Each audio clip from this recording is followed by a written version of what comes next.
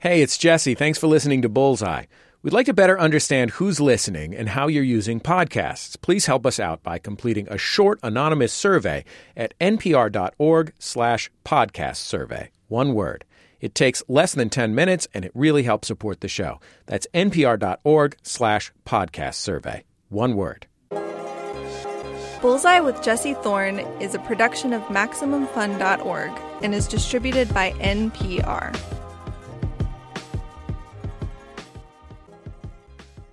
I'm Jesse Thorne. It's Bullseye.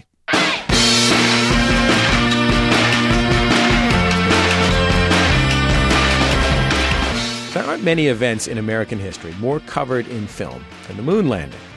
So if I tell you about a new documentary on the mission that sent Neil Armstrong and Buzz Aldrin to the surface of the moon, I'd forgive you for feeling like you've seen and heard it all before. Talking head interviews with old scientists, shots of dramatic JFK speeches, one small step for man. We've all seen that kind of documentary. But believe me when I say this, Apollo 11, the new film, is not that kind of documentary. It is, and I am not exaggerating here, it is a monumental achievement in filmmaking, made up entirely of archival footage, with no narration, no interviews, just images and voices from the mission and the run-up to the mission. Some of the footage you've seen, but a lot of it you haven't. A lot of breathtaking 65mm shots in Apollo 11 have never been released to the public until now. I saw it the other night on a date with my wife, and I was absolutely blown away. I said, got to get the director of this on Bullseye. The sound of the film is also captivating, especially the recordings from the Mission Control Center. Here's a little bit. The 6-minute mark in our countdown for Apollo 11. Now 5 minutes, 52 seconds and counting. Booster flight. CPSS, verify go for launch. CPSS, verify go for launch. CTSC, verify go for launch. Booster flight. Verify go for launch. SRO, verify go for launch. SRO, verify go for launch. LM, verify go for launch. LM, go for launch. You have a channel verify go for launch. Flight channel 26. 26. We have some 7.6 million pounds of thrust pushing the vehicle upward, a vehicle that weighs close to 6.5 million pounds. Todd Douglas Miller, welcome to Bullseye, and congratulations on this amazing movie. Oh, thanks so much, and thanks for having me. So what made you think that you could make this movie? Like, how did it even cross your radar?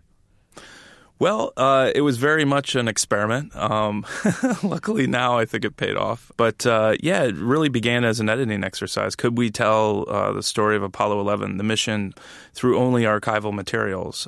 That process started about 3 years ago. Started with working with my archive producer, Stephen Slater, who was doing a lot of synced audio work with footage from Mission Control that had not been sunk before, audio-wise.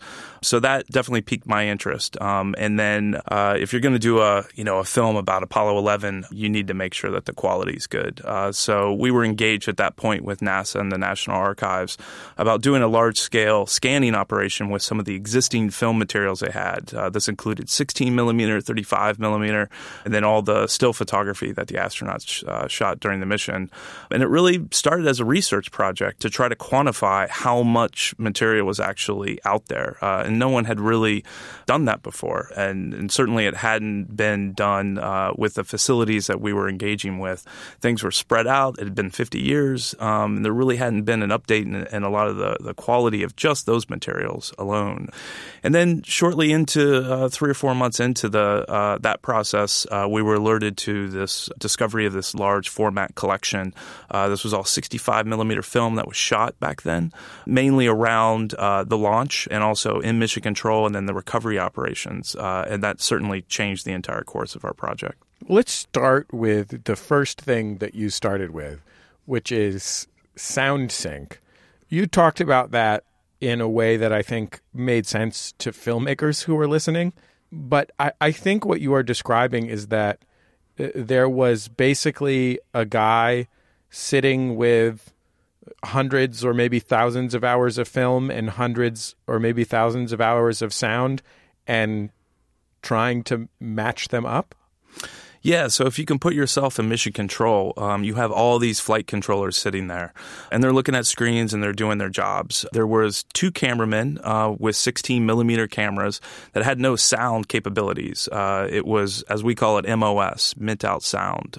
Those cameras were just, taking 4 or 5 second shots. It was all handheld. So they would on off the camera. Each guy had 2 cameras, so they would put one down, grab the other one, get a few shots, put that one down, grab the other one for efficiency. And at the end of the day, they would mash all those reels together, get them developed and printed. And then, a lot of those were sent off to archival places.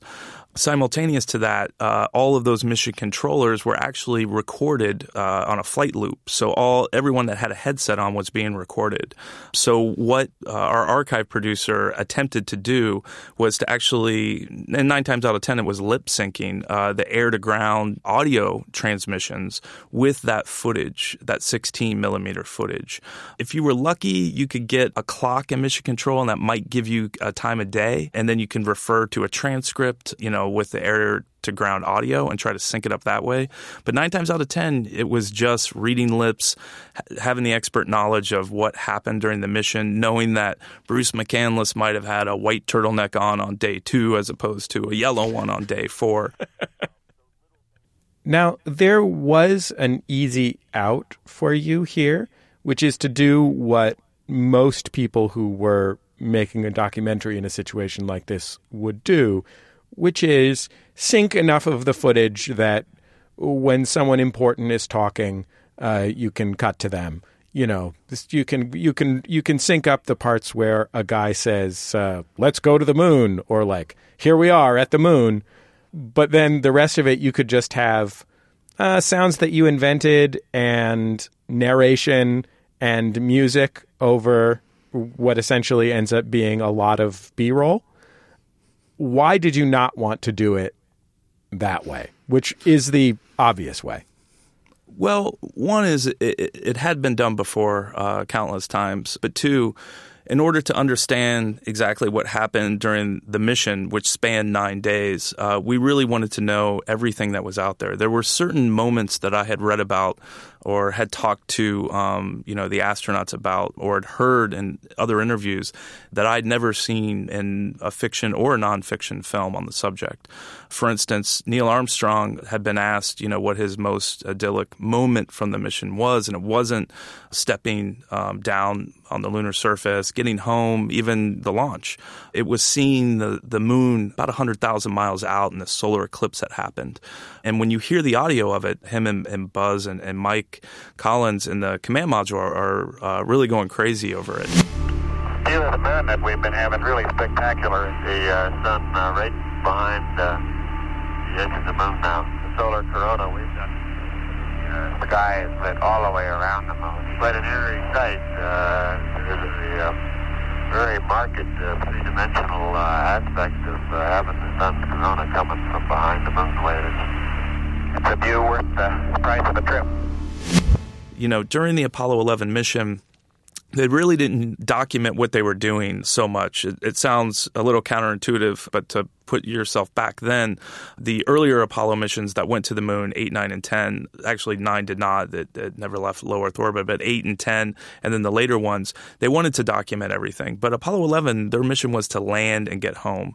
Knowing that there was scenes like that, there was a couple other moments in the mission that had happened that I hadn't seen depicted before, we wanted to know what else was there out there. And the only way to do that was to lay everything out in a 9-day timeline, see every available frame of footage, stills, and audio, and match it all up to what we know, and then talk to people. I have to say that, I've seen space documentaries before, and I've certainly seen footage of the moon landing before. And there's kind of 2 categories of things that you ordinarily see. One of them, in the case of the moon landing, is those shots that were broadcast on televisions in the United States as it was happening. The grainy video footage that's coming from space to Earth. And, you hear the one small step for man bit. That is amazing.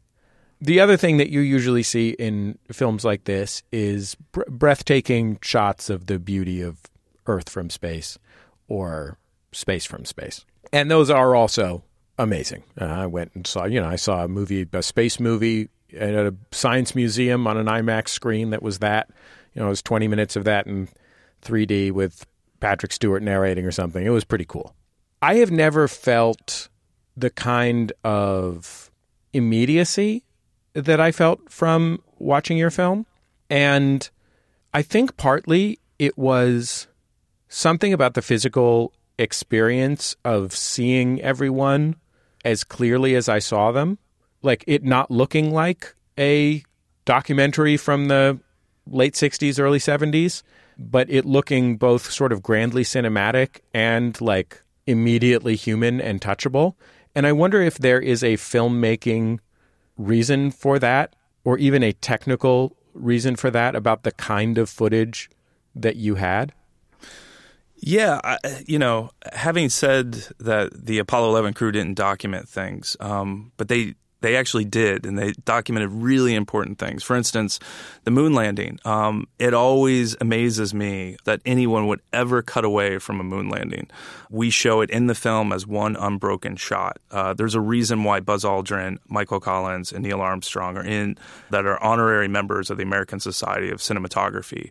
They trained on these systems, and they took beautiful, beautiful shots, and one of which is that one unbroken shot that Buzz Aldrin took out his window while he was making the first landing on another world. And it's extraordinary. It's interesting because the story of the moon landing is a story of unification and, common resolve. And it's rooted in those Kennedy speeches in the early 1960s. And it's like hard to remember what a mess the country was at the time. Like really as much of a mess as the country has been outside of the world wars in the last 125 years or whatever. And it is really amazing to see like big groups of regular Americans sitting in grandstands and buying popcorn and watch, Nixon walk in or Spiro Agnew or whatever, and realize like this wasn't the culmination of a period of peace and harmony. This was an incredible achievement in the context of a country that was rife with division. That's right. I think one of the shots that we had kind of that encapsulates that, we did have some 8mm that I don't know who filmed it, but Johnny Carson gets on a private jet with Ed McMahon and Isaac Asimov, and the famous science fiction writer, and they go down to Florida, and they have to get on these buses like everyone else to go out to the launch site. It's this kind of mass herding of all these different people, and you see it in the film, particularly with the large format. People of all races, different colors, all coming together for this one event. But the backdrop of what was going on, I think, is tough for people. There was a draft going on. Mothers were asked to kiss their sons goodbye and to go off and fight in a war a lot of people didn't believe in. And I can't imagine what the response would be like that in today's climate. And the fact that we are in so many conflicts, just not us, everyone around the world. I think this was one of the last times where humanity was all one. We were all rooting for this great thing to happen. There was some kind of informal polling that was done in one of the Walter Cronkite broadcasts on CBS News at the time, and they took a poll before the launch, and it was about 50% of Americans believed in the space program. After the launch, that number had climbed up to around 70. And then they took another informal poll on the way home before even the landing, and they said right after the first footsteps on the lunar surface, that number climbed up to 90%. More Bullseye after a quick break. Stay with us. It's Bullseye from MaximumFun.org and NPR. Support for this podcast and the following message come from ZipRecruiter. Hiring used to be hard. Multiple job sites, stacks of resumes. But today, hiring can be easy, and you only have to go to one place to get it done: ZipRecruiter. ZipRecruiter sends your job to over 100 of the web's leading job boards. Then, ZipRecruiter scans thousands of resumes to find people with the right experience and invite them to apply for your job. Try it for free at ZipRecruiter.com/bullseye.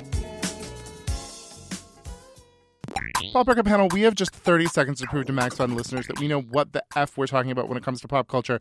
All right, you guys, let's go. Famous Chris's. Walken. Christopherson. Hemsworth. Karen, what's the most iconic lesbian snack? The wings at Hooters.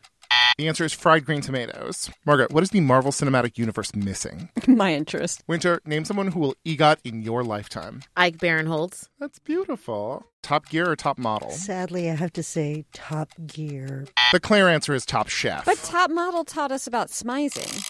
Pop Rocket, smart takes on everything. Catch us every Friday on Maximum Fun. Hey, it's Ophira Eisenberg, host of NPR's Ask Me Another, and this month we're celebrating women in comedy. And this week, from the Netflix series Russian Doll, we're joined by co-creator Leslie Headland and actor Greta Lee. We challenge them to not one, but two games about real nesting dolls and fashionable food trends. Listen and subscribe now.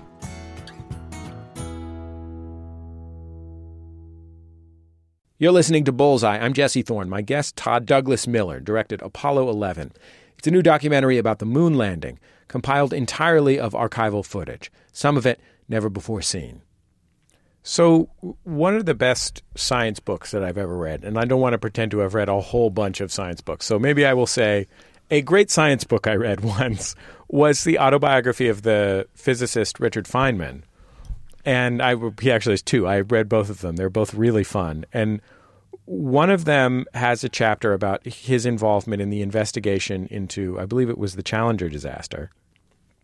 And one of the things that he explains very patiently that I think he had to explain to Congress at the time was that in a mission like this, risk tolerances are stretched beyond like human capacity to understand, simply because, you know, if you have a 99.99% chance of something working, you imagine that to mean that like 99.99% of the time the thing will work, when actually if you're building a spaceship from scratch, there's 10,000 different things that have a 99.99% chance of working, and only one of them has to not work for everything to explode. That's right. How aware were you in watching this footage and reading about the mission to the moon of the possibility of death? Yeah, I mean, a big part of our research was to, or just as, responsible filmmakers, was to go and learn about all these things. You mentioned the Challenger investigation. That was a big part of my life. I was in third grade when that happened. We had TVs wheeled in. Every kid in my school and, all around the world watched that. It was a horrific tragedy. Not only Richard Feynman, but the head of the commission was Neil Armstrong. And if you go back and you start learning about Neil Armstrong's life, you find that there was so much tragedy involved. Neil and both Buzz Aldrin were fighter pilots during the Korean War. And not only that, you start looking through the footage, you realize that the predecessor to the Saturn V was the Atlas rocket, which they still use today, but it was blowing up, almost on a routine basis on the launch pads. And the astronauts are watching this. I mean, could you imagine being, going down and watching a launch and seeing the vehicle explode? At one point, we actually had a graphic on the front of the film, and this is a true stat. I just wanted to know how many successful attempts to go to the moon had there been, both manned and unmanned. The NASA success rate was less than 50%. It was 48%. So I think if the astronauts actually would have known that, I wonder if, armed with that knowledge, if they would have sat on top of that rocket and done it. But they probably would have. It was just a known risk, and it was accepted. These guys had been dealing with it their entire lives. And it just wasn't them. It was the engineers and the flight controllers and everyone involved in the program. A lot of them were ex-military. So they were used to, seeing this type of the thing. But certainly, I'm sure it was in the back of their minds that, one little thing could have gone wrong. And it's certainly reflected, in the footage when you see close-ups of exactly what, the materials that these spacecraft were built out of. And you see the hand rivets, that are in there. And, knowing you're inches away from death if one of those rivets fails. It really is something to see the huge shots of the crafts and the rockets and look at it and think, that really looks like it was just made by a guy.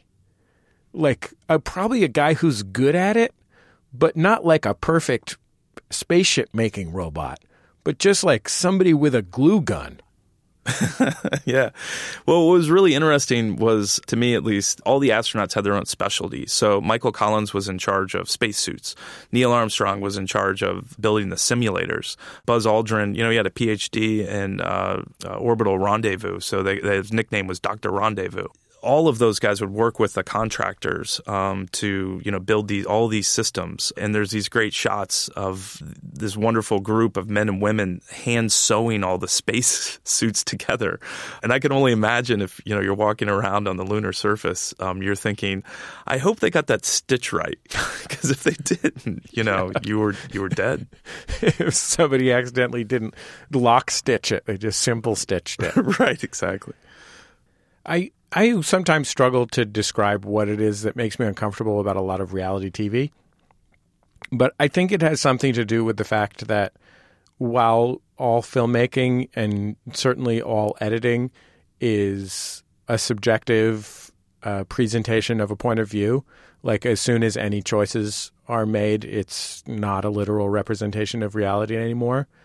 I feel like one of the things that the rise of reality television has done is given a lot of people the feeling that their responsibility is to narrative and not to truth or reality. That like all filmmakers are making choices to make their film as interesting as possible, or else they wouldn't be making a film. But there's a big difference between, you can't necessarily put a microphone underwater to get the exact sound that a fish makes. You might have to recreate it as best you can. There's a big difference between that and, Bear Grylls jumping over a ravine, and if you saw it in a wide shot, you would see it's 2 feet from the freeway. Right. And that feels like that lack of trust in media representing reality or truth feels like it over the last 20 or 25 years has become more and more endemic to me. Like that people, as they have lost faith in institutions, that media is one of them, and that is a reason. And there are many people who just feel like it's all a show. Yeah, absolutely. I mean, we kind of take an old school approach to filmmaking, particularly when you have footage like this. Every project's different, but you don't want to feel the hand of the filmmaker. You want to get out of the way of it and let it speak for itself. And all the great films that I like do that, or they find moments that you can focus on that have been overlooked. It can be, and that goes for fiction films. Steven Spielberg's great because he's able to focus on the little moments within a scene. It might be a shot. It might be something that he's instructed an actor to do. And all the great, masters are able to do that. Certainly everyone is struggling to get, eyeballs on content, and there's a lot out there. But to have a communal experience in front of a very, very large screen, like an IMAX screen or in a big theater, even today, it's a rare thing to have a really great experience like that. And that's something that we're, definitely investing in is bringing a sense of that back to cinema. I mentioned how many people in the last 50 years have lost faith in institutions. And there are plenty of folks who have taken that to the point where they do not believe in scientists, do not believe the Earth is round or roughly spherical. They don't believe the moon landing really happened. And that's a goofy joke. And, reasonably so, because they're so wrong. But I found myself really understanding Buzz Aldrin punching that conspiracy theorist a few years ago. when I realized, watching this film, the scale of this endeavor and how many people's lives hung in the balance, whether it was their passion and their commitment and all of the brain power and life power they could muster, or literally whether they might live or die having done this. And I wonder if spending years with all of this footage changed the way that you felt about, collective endeavor and whether it's worth it and whether it's okay to punch a conspiracy theorist if you're Buzz Aldrin and he's calling you a liar. Well, the short answer is yes and yes. I am endlessly fascinated by people that believe that we didn't go to the moon, the Earth is flat, and other non-scientific, beliefs.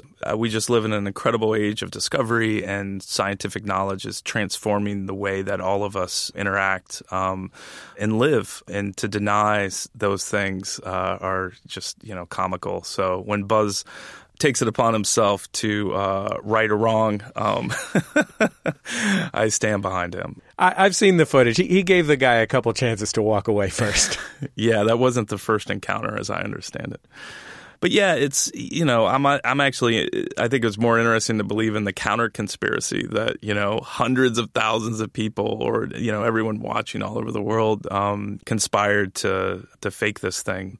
There was a small part of me that was hoping, that Stanley Kubrick would enter into a frame, of some of the footage we were digitizing. But happy to say that did not happen. Well, Todd, I'm so grateful to you for taking this time to be on Bullseye, and I was just gobsmacked by your movie, so thank you very much for your film as well. Oh, thanks so much, and thanks for having me. Todd Douglas Miller, director of Apollo 11. The film is in theaters now, and it is breathtaking.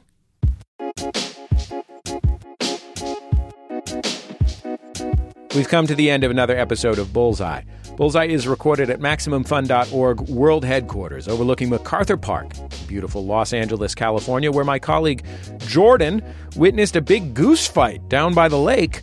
All kinds of birds were freaking out. According to this list in front of me, geese were freaking out, ducks, seagulls.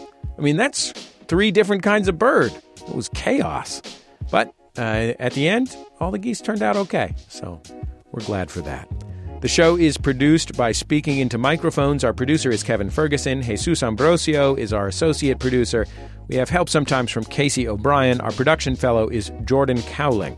Our interstitial music is by DJ W, a.k.a. Dan Wally. Thanks for sharing it with us, Dan. Our theme song is called Huddle Formation. It's by the band The Go Team. They and their label Memphis Industries provided it to us. Our thanks to them and our recommendations of their music generally. And before you go, I have been doing this show for a very long time. We're coming up on 2 decades. So there are hundreds and hundreds and hundreds of interviews in our archive. You can find them all at MaximumFun.org. You can find the last few years' worth on our YouTube channel. Just search for Bullseye with Jesse Thorne on YouTube. You can also find us on Facebook and Twitter, Facebook.com/Bullseye with Jesse Thorne and at Bullseye on Twitter. And I guess that's about it. Just remember, all great radio hosts have a signature sign-off.